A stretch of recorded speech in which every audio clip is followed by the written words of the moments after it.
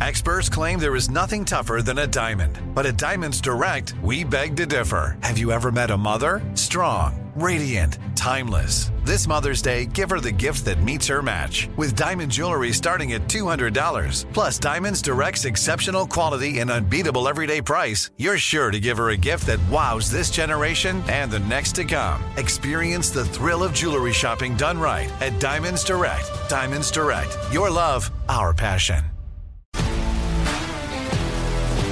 If you love sports and true crime, then there's a new podcast from executive producer Dan Patrick and hosted by me, Jay Harris, that you won't want to miss. Playing Dirty: Sports Scandals. Each week, I'm squeezing the juiciest details from some of the biggest sports scandals ever. I'm talking Marcus Dixon, Olympic gymnastics, Cain Velasquez, salacious Super Bowl-level scandals. Join me on the dark side of sports by listening to Playing Dirty: Sports Scandals on the iHeartRadio app, Apple Podcasts, or wherever you get your podcasts. I'm Hannah Storm, and my new podcast, NBA DNA with Hannah Storm, chronicles my 6 decades in professional basketball. From growing up in the sport to becoming one of sports TV's first female broadcasters. Join me as I dig deep into the game's history, unearth some wild stories, and talk to my friends from the world of basketball, from Dr. J to Charles Barkley. It's been a wild ride, and now I get to take you with me.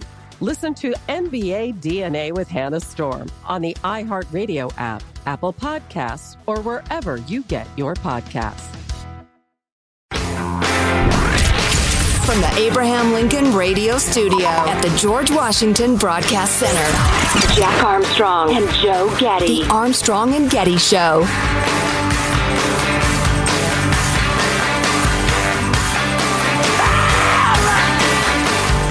Maybe we'll do this later, too. Peggy Noonan with a column in the Wall Street Journal today about Joe Biden's different image for the 2024 election versus the 2020 election.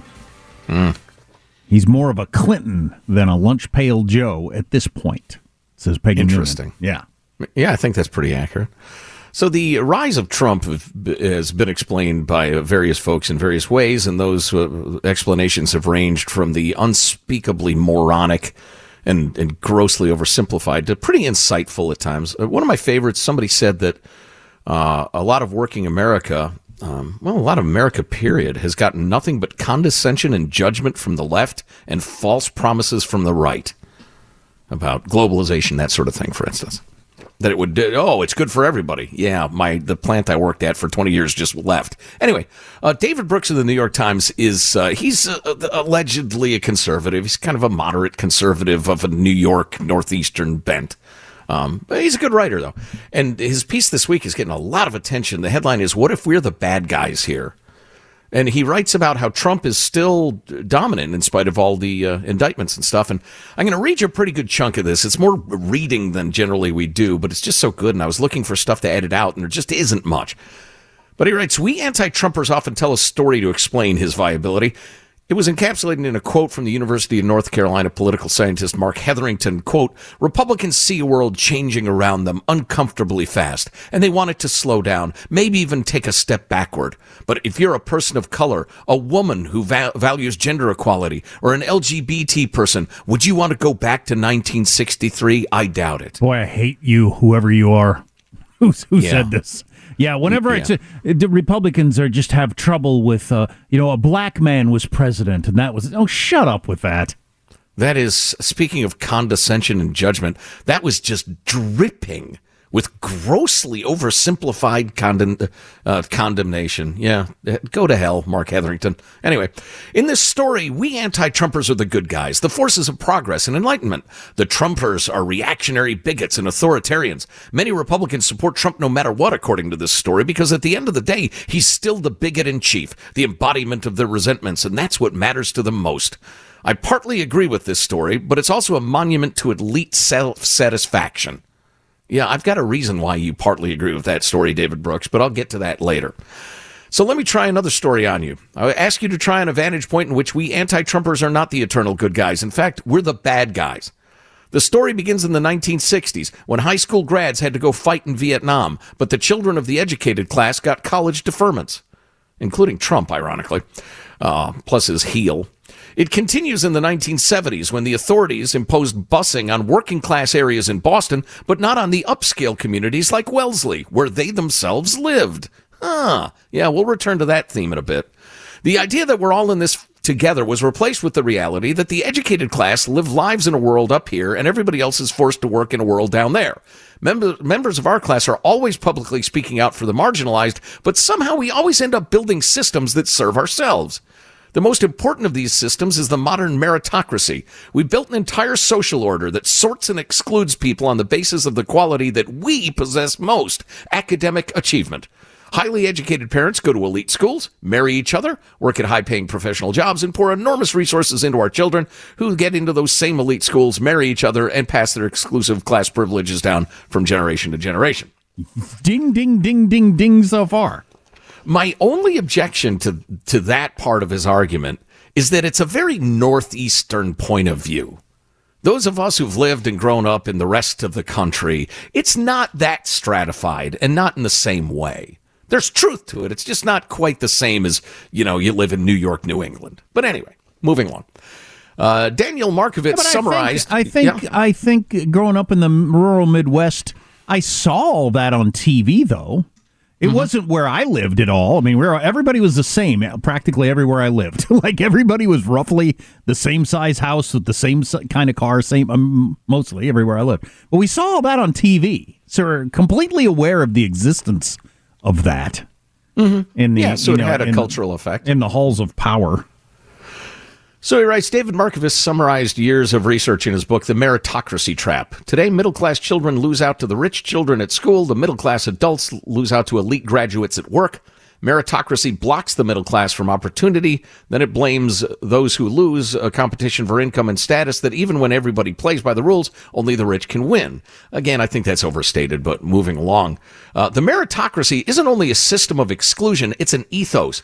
During his presidency, Barack Obama used the word smart in the context of his policies over 900 times. What's the implication for anyone who disagrees with his policy? And perhaps didn't go to Harvard Law. They must be stupid. Over the last decades, we've taken over whole professions and locked everybody else out. This is something I knew because I'd read about it, but you might find it extra interesting. Brooks writes, when I began my journalism career in Chicago in the 80s, there were still some old crusty working class guys running around the newsroom. Now we're not only a college-dominated profession, we're an elite college-dominated profession. Only 0.8% of college students graduate from the super elite 12 schools. Less than 1%.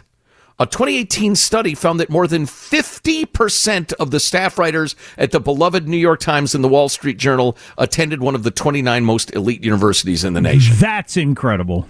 It's not really surprising, but that would occur and continue, and they'd be okay with it and think, we have the ability to represent the country as a whole. What are you talking about? Yeah, how astounding is that imbalance that the Eastern media elite, who we're always mentioning, are half of them are from the top 29 elite universities in the nation. And when we all grew up, a lot of us who are a little bit older anyway, we saw journalism in a certain way. That was when it was a working class profession. You were a good writer, you were a good seeker of truth, etc., but you weren't some sort of elite, Columbia University nose in the air Manhattanite. It's ridiculous. Then he goes on, another quote from Daniel Markovits, as he puts it, quote, elite graduates monopolize the best jobs and at the same time invent new technologies that privilege super skilled workers, making the best jobs better and all the other jobs worse. Members of our class also segregate themselves into a few booming metro areas, San Francisco, D.C., Austin, so on. In 2020, here's another couple of great statistics. Biden won about 500 counties, but together they're responsible for 71% of the American economy. Trump won over 2,500 counties, 2,500 to 500, responsible for only about 29%. And once we find our cliques, we don't get out much. In the book Social Class in the 21st Century, the sociologist Mike Savage and his co-researchers found that the members of the highly educated class tend to be the most insular, measured by how often they have contact with those who have jobs unlike our own. Of course, not shocking in the least. How many times have you heard us tell you that the Eastern media elite are the most bubbled of bubble peoples? There's proof of it.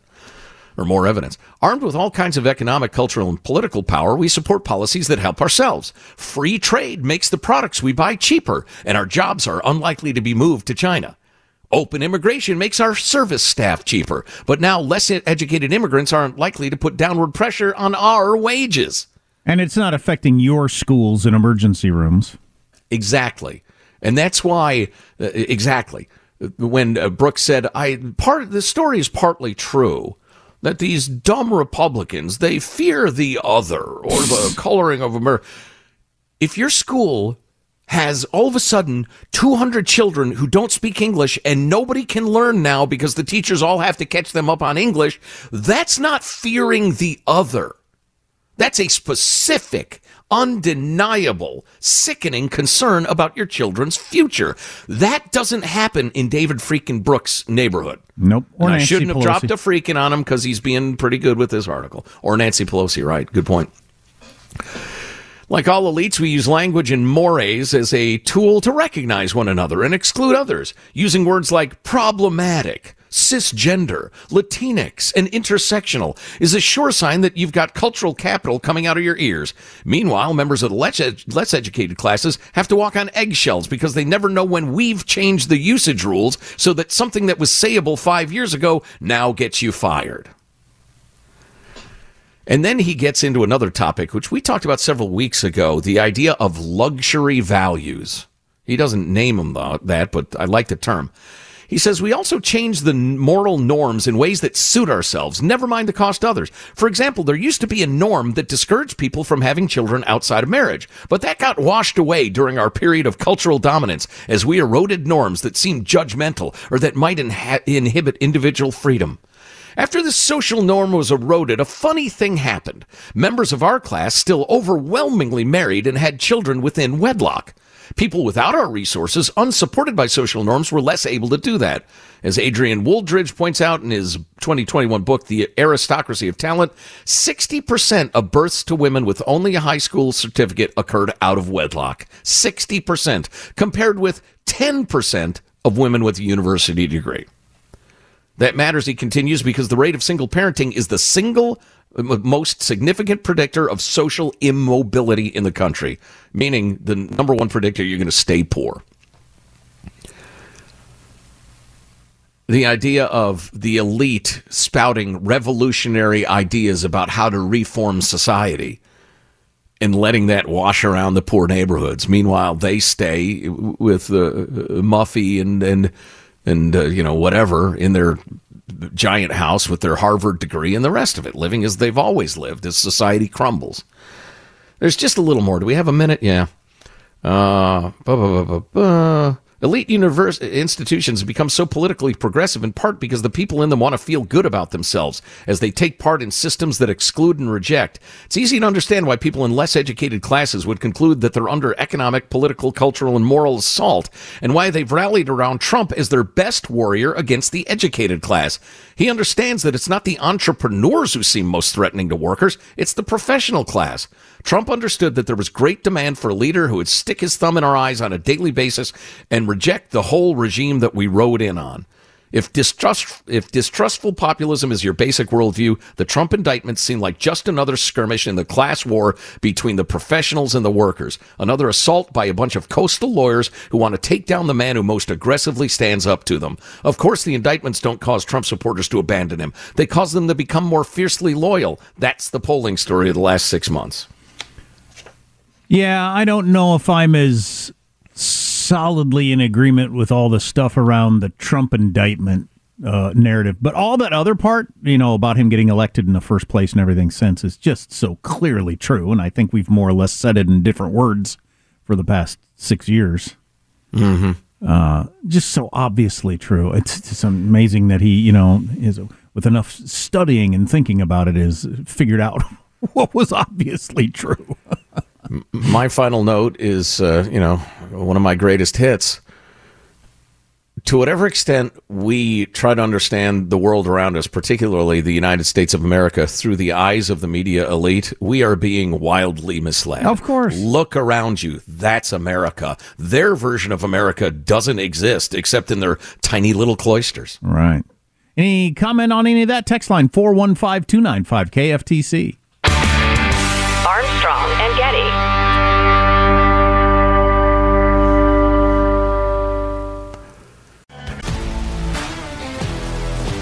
If you love sports and true crime, then there's a new podcast from executive producer Dan Patrick and hosted by me, Jay Harris, that you won't want to miss. Playing Dirty: Sports Scandals. Each week, I'm squeezing the juiciest details from some of the biggest sports scandals ever. I'm talking Marcus Dixon, Olympic gymnastics, Cain Velasquez, salacious Super Bowl-level scandals. Join me on the dark side of sports by listening to Playing Dirty: Sports Scandals on the iHeartRadio app, Apple Podcasts, or wherever you get your podcasts. I'm Hannah Storm, and my podcast, NBA DNA with Hannah Storm, digs deep into the history of professional basketball, along with my own, as one of the first female sportscasters. Now let's get you up to speed on what else happened around the NBA today. We talk to all sorts of people I interacted with, from Dr. J to Charles Barkley, and recap iconic moments. Yes, he's got it. Here he comes. Way rock the baby to sleep and slam dunk. As well as some of the wild stories behind the scenes. We were like, what? What are we in for? The scoreboard crashes before we even tip a game off. Today, the NBA is a global sports and entertainment giant. Players are multimillionaires and cultural icons. Iguodala to Curry, back to Iguodala, up for the layup. Oh, blocked by James. LeBron James. And these stories are about how we got here, both on and off the court. And what's next? Listen to NBA DNA with Hannah Storm on the iHeartRadio app, Apple Podcasts, or wherever you get your podcasts. Imagine you ask two people the same exact set of 7 questions. I'm Minnie Driver, and this was the idea I set out to explore in my podcast, Mini Questions. This year, we bring a whole new group of guests to answer the same 7 questions, including actress and star of the mega hit sitcom Friends, Courtney Cox. You can't go around it, so you just go through it. This is a roadblock. It's going to catch you down the road. Go through it. Deal with it. Comedian, writer, and star of the series Catastrophe, Rob Delaney. I shouldn't feel guilty about my son's death. He died of a brain tumor. It's part of what happens when your kid dies. Intellectually, you'll understand that it's not your fault, but you'll still feel guilty. Alt-rock icon, Liz Phair. That personal disaster wrote Guyville. So everything comes out of a dead end. And many, many more. Join me on Season 3 of Mini Questions on the iHeartRadio app, Apple Podcasts, or wherever you get your favorite podcasts. 7 questions, limitless answers.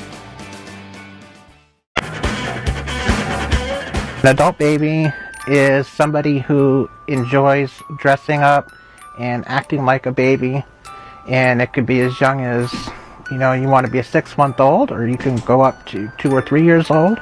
It's whatever that feels right for you. I associate most with being 2 years old because I think it's the best of both worlds.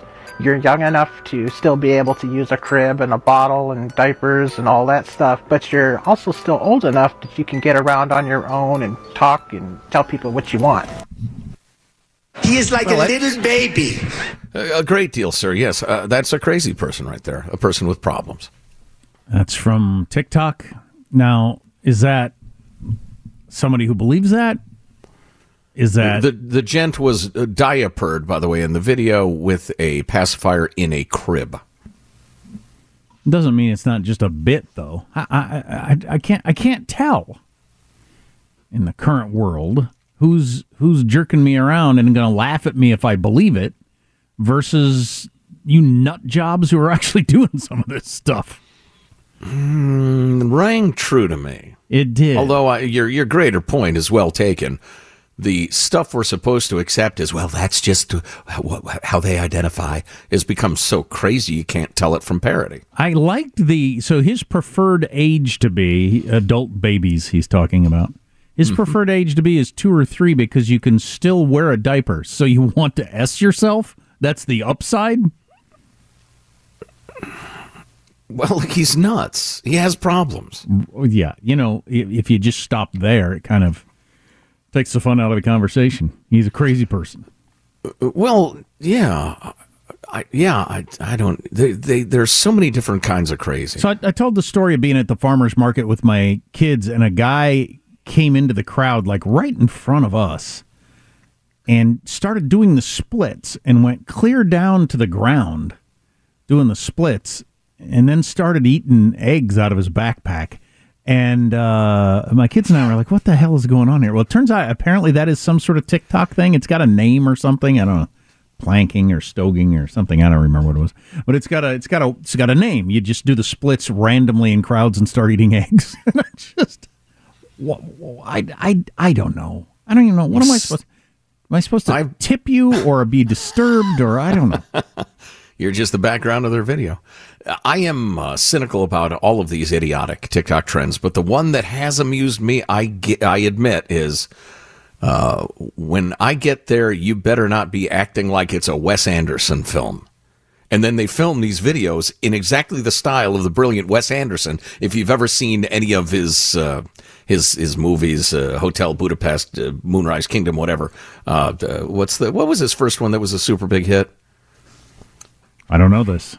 I can't remember. Oh, you're a big Wes Anderson fan. I am? You are. Yeah.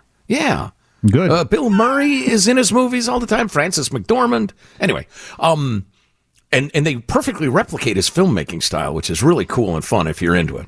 So just click around, you'll find it. Seems like a little more highfalutin than people doing the splits and eating eggs in crowds. Or eating Tide Pods, for instance. Yeah. Hey, coming up, Kevin Kiley, who's one of the great conservatives in California, he is banging the drum about California trying to cover up the teachers' union caused, to a large extent, learning loss during COVID. Yeah, this matters all over the country, whether you're in California or not. Stay tuned. Armstrong and Getty. If you love sports and true crime, then there's a new podcast from executive producer Dan Patrick and hosted by me, Jay Harris, that you won't want to miss. Playing Dirty: Sports Scandals. Each week, I'm squeezing the juiciest details from some of the biggest sports scandals ever. I'm talking Marcus Dixon, Olympic gymnastics, Cain Velasquez, salacious Super Bowl-level scandals.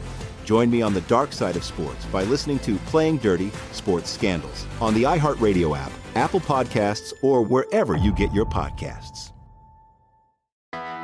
I'm Hannah Storm, and my podcast, NBA DNA with Hannah Storm, digs deep into the history of professional basketball, along with my own, as one of the first female sportscasters. Now let's get you up to speed on what else happened around the NBA today. We talked to all sorts of people I interacted with, from Dr. J to Charles Barkley, and recap iconic moments. Yes, he's got it. Here he comes.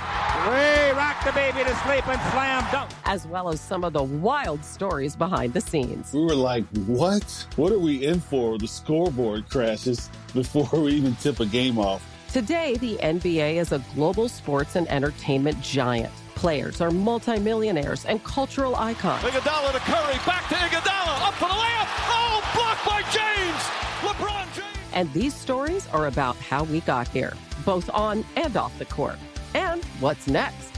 Listen to NBA DNA with Hannah Storm on the iHeartRadio app, Apple Podcasts, or wherever you get your podcasts. Imagine you ask 2 people the same exact set of 7 questions. I'm Minnie Driver, and this was the idea I set out to explore in my podcast, Mini Questions. This year, we bring a whole new group of guests to answer the same 7 questions, including actress and star of the mega hit sitcom Friends, Courtney Cox. You can't go around it, so you just go through it. This is a roadblock. It's going to catch you down the road. Go through it. Deal with it. Comedian, writer, and star of the series Catastrophe, Rob Delaney. I shouldn't feel guilty about my son's death. He died of a brain tumor. It's part of what happens when your kid dies. Intellectually, you'll understand that it's not your fault, but you'll still feel guilty. Alt-rock icon Liz Phair. That personal disaster wrote Guyville. So everything comes out of a dead end. And many, many more. Join me on Season 3 of Mini Questions on the iHeartRadio app, Apple Podcasts, or wherever you get your favorite podcasts. 7 questions, limitless answers. The Armstrong and Getty Show. So when the news came out this week that Gavin Newsom and Ron DeSantis, governor of California and governor of Florida, might be debating, I am so excited about that, at least partially because I want the great debate to occur, the reckoning over COVID policies. I want people to have to defend their decisions.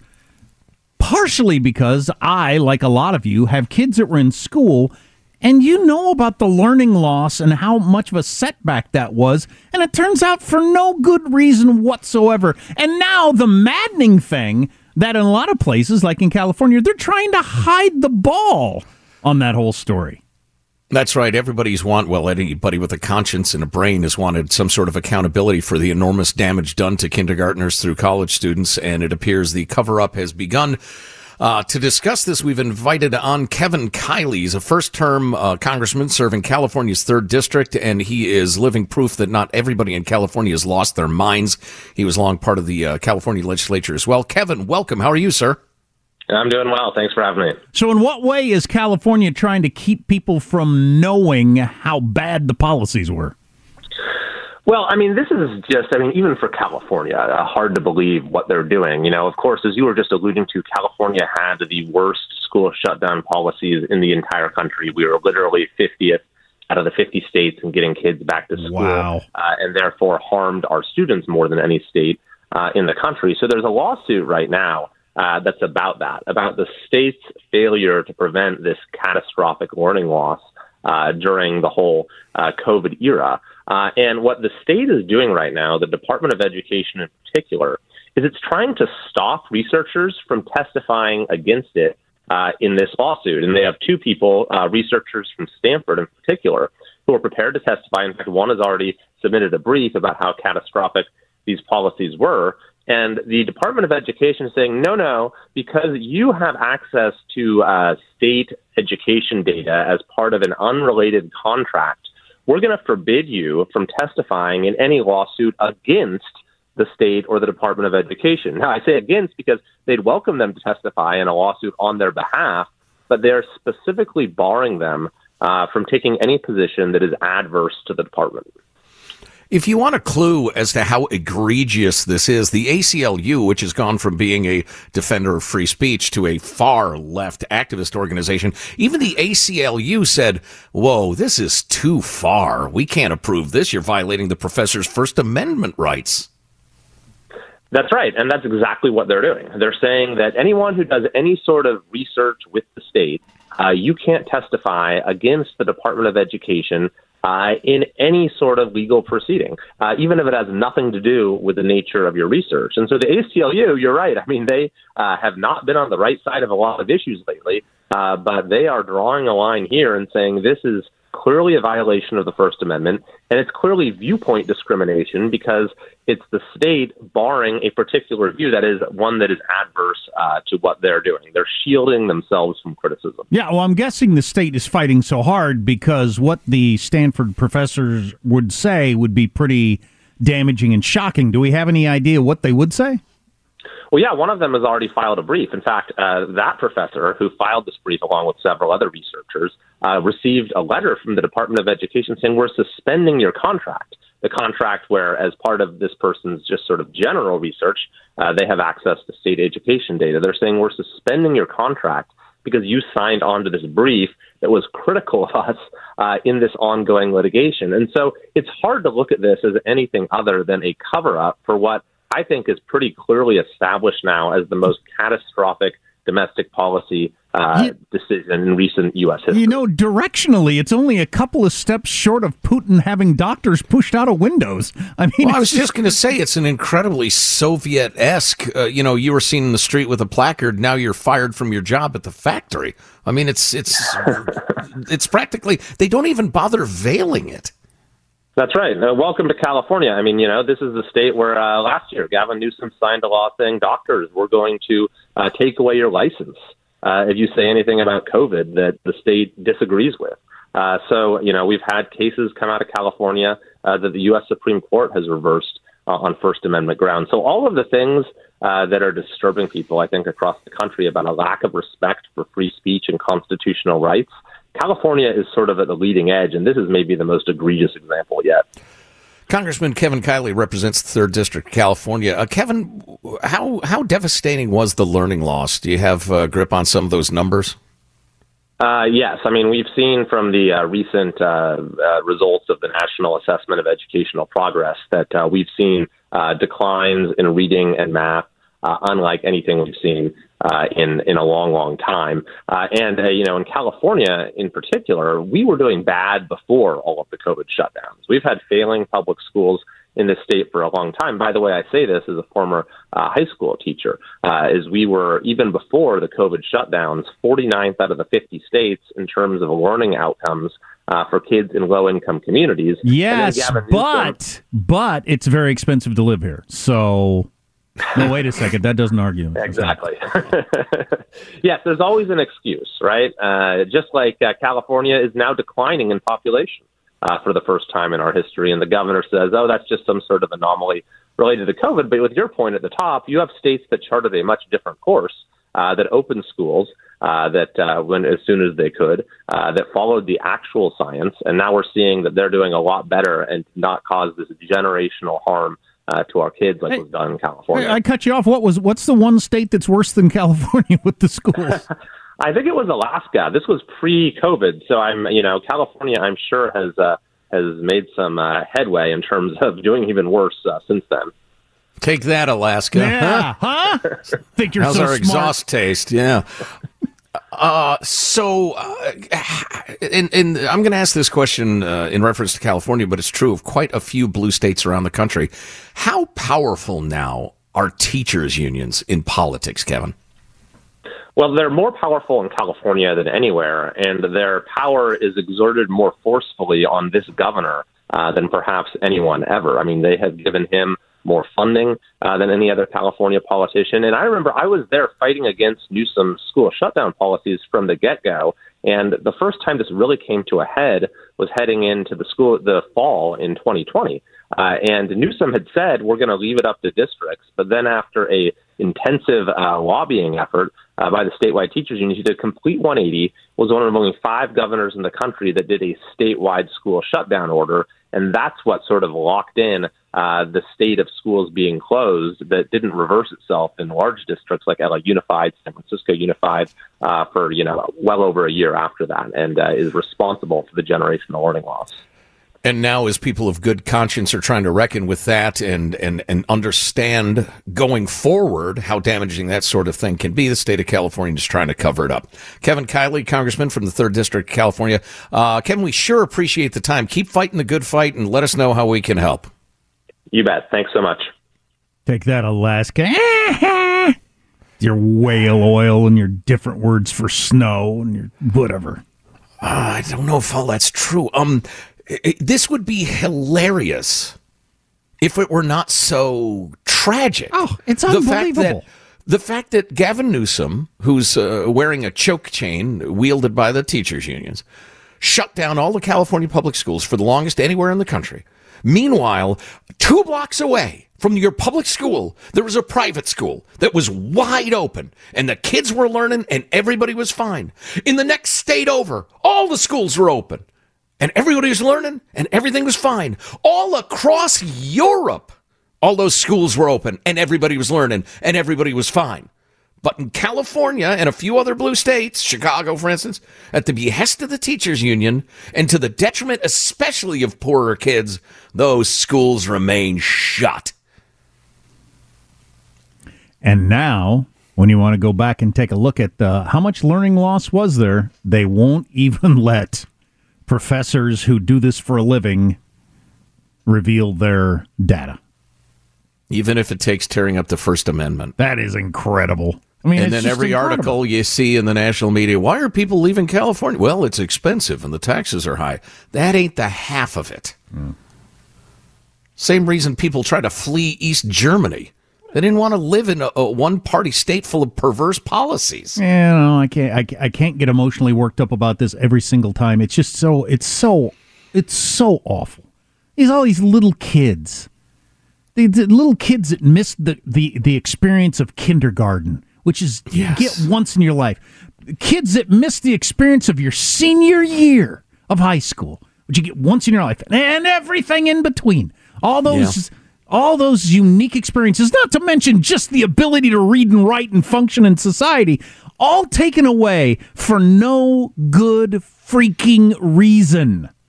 In the name of we care about kids, you're despicable.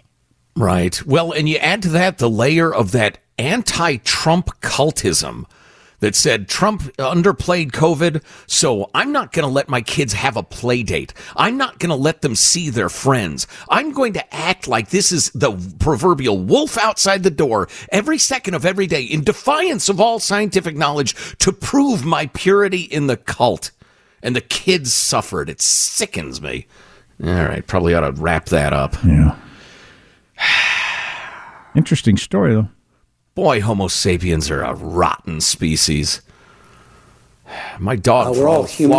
We all yeah. fall short sometimes. Yeah, and sometimes we abuse millions of children. Yeah, I know. My dog, for all of his faults, has never done anything this evil. The economic news that broke today, we haven't touched on for a while. I'm looking at this headline from NBC News. Even as the U.S. unemployment rate sits at historic lows, job cuts continue to reverberate. And there are a record number of people not working and not looking. And there's help wanted signs everywhere. It's all so weird. Doesn't all fit together. It does if you know Adam Smith. What? Who is Adam Smith? Who's John Galt? Who are you? What are you looking at me? What are you looking at? Is another good question. More on the way. Stay with us. Armstrong and Getty. The Armstrong and Getty Show. The president of the Wyoming Tennis Association just stepped down from her role because they're going to let a transgender female compete against a dude compete against the women, and said, this is ridiculous, and quit and protest. Good for you. Maybe more on that, among other things, in hour 4, including clips of the week. So last segment, kind of heavy on outrage and anger and that sort of thing, appropriately so, but I think this could be kind of fun. Michael has collected several PSAs, public service announcements from back in the day that are pretty interesting. This one, it really struck a chord with me, as you know, me, Joe Getty, advocate of free-range parenting, and let kids make up their own games, make up their own rules, enforce their own rules. Stop supervising every activity kids have. You're wounding them. You're handicapping them for life. Well, this reminded us of how wild Gen X was, and our parents were so laissez-faire, as one gentleman tweeted, that the almighty television had to remind the adults that they actually had parenting responsibilities. It's 10 p.m. Do you know where your children are? It's 10 p.m. Do you know where your children are? It's 10 p.m. Do you know where your children are? It's 10 p.m. Do you know where your children are? It's 10 p.m. Do you know where your children are? It's 10 p.m. Do you know where your children are? And those were pop culture personalities, everybody from Reggie Jackson, Sammy Davis Jr. to Andy Warhol, and I can't even remember who else. Wow. I remember those ads. I was young, though, so I don't think I quite understood what they were driving at the time. Well, and as I tweeted, I was drinking beer by the overpass, as a matter of fact. Anyway, that's not entirely true. Let's see, what else do we have? Oh, let's do the, you'll remember this one. Just play number 2, Michael. Hi, I'm Woodsy Owl. In order to try and stop pollution, we need more help. So, help Woodsy spread the word. Come on, never be a dirty bird. No matter where you go, you can let some people know to give a hoot, don't pollute. Never be a dirty bird. In the city or in the woods, help keep America looking good. So that was mostly about like not throwing trash on the ground and that sort of thing. Yeah. And I wish they worked as hard at that as they do about climate change, because, that works. It gets into kids' heads, and because every kid is aware of climate change and SUVs and all that sort of stuff. But I don't think every kid is aware that throwing trash on the ground ain't cool. And the magic of music. I don't think I've heard that in 40 years, and I could sing along with it. That was from 1977, by the way. Yeah, wow, crazy. This one's an all-time classic, number 3. Is there anyone out there who still isn't clear about what doing drugs does? This is your brain. This is drugs. This is your brain on drugs. Any questions? Dramatic, vivid, and utterly idiotic. So drugs turn my brain into delicious fried eggs? Is there anything that has worked on the drug problem? The war on drugs, the PSAs, the ignoring it like they do, and they've tried in some places. Is there anything that works? Depends what you mean by works. Well, limits its damage? Causes there to be less of it. There seems like there's more of it now in my face than there ever has been. Well, welcome to progressive states trying this experiment. And the whole war on drugs thing, that doesn't mean that every bit of that was a good idea either. But that's a false choice. Speaking of drugs, we played this earlier today, but man, in the wake of delicious eggs. Wait a minute. Let's see. Number 4, ladies and gentlemen, Pee Wee Herman with a warning. This is crack, rock cocaine. It isn't glamorous or cool or kid stuff. It's the most addictive kind of cocaine, and it can kill you. What's really bad is nobody knows how much it takes. So every time you use it, you risk dying. It isn't worth it. Look, everybody wants to be cool. But doing it with crack isn't just wrong. It could be dead wrong. Now I'm going to go see a movie. Oh, wow. Or however he laughed. Wow, Pee-wee warning me off of crack. Well, if Pee Wee Herman says it's not cool, then I don't want any part of it. Well, if that's not enough for you, how about the cast of Star Wars warning you off of lung darts in 1980? R2, where are you? R2?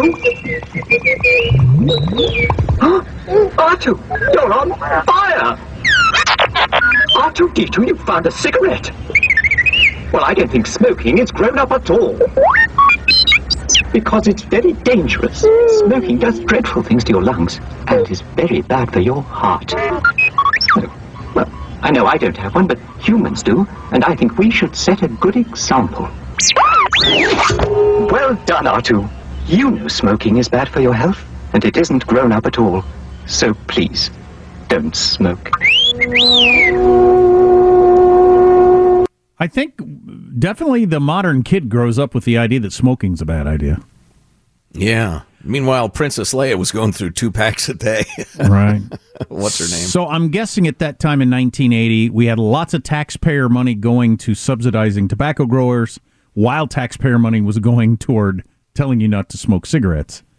Yeah, they kind of fought to a draw. Yeah, in the way that we pointed this out several years ago, there was a great situation going on where we taxpayers were funding an Eat More Cheese campaign for some reason. Why the federal government would ever get involved in how much cheese you eat. That was not Thomas Jefferson's thinking. But so I, as a taxpayer, were funding Eat More Cheese and then Eat Less Cheese from some sort of diet thing. That's right. There were simultaneous programs. Yes. Yeah, encouraging and discouraging cheese eating. Both paid for by taxpayers. Oh, jeez. I can't decide if it's a good thing that that's still funny to me or if it should just make me angry. It's made me hungry for cheese, for sure. Oh, my God, if you could dig up James Madison and tell him the federal government would get involved in how much cheese you eat. At the federal level. Oh, yeah, I know. The federal government. What now? So we've got a great hour 4 to come. If you don't get it, grab the podcast, Armstrong and Getty On Demand. A lot of stuff to squeeze in before the week is over. Hope you can join us. Armstrong and Getty. If you love sports and true crime, then there's a new podcast from executive producer Dan Patrick and hosted by me, Jay Harris, that you won't want to miss. Playing Dirty: Sports Scandals. Each week, I'm squeezing the juiciest details from some of the biggest sports scandals ever. I'm talking Marcus Dixon, Olympic gymnastics, Cain Velasquez, salacious Super Bowl-level scandals. Join me on the dark side of sports by listening to Playing Dirty: Sports Scandals on the iHeartRadio app, Apple Podcasts, or wherever you get your podcasts. I'm Hannah Storm, and my new podcast, NBA DNA with Hannah Storm, chronicles my 6 decades in professional basketball. From growing up in the sport to becoming one of sports TV's first female broadcasters. Join me as I dig deep into the game's history, unearth some wild stories, and talk to my friends from the world of basketball, from Dr. J to Charles Barkley. It's been a wild ride, and now I get to take you with me. Listen to NBA DNA with Hannah Storm on the iHeartRadio app, Apple Podcasts, or wherever you get your podcasts. Imagine you ask 2 people the same 7 questions. I'm Minnie Driver, and this was the idea I set out to explore in my podcast, Mini Questions. This year, we bring a whole new group of guests to answer the same 7 questions, including Courtney Cox, Rob Delaney, Liz Phair, and many, many more. Join me on Season 3 of Mini Questions on the iHeartRadio app, Apple Podcasts, or wherever you get your favorite podcasts. 7 questions, limitless answers.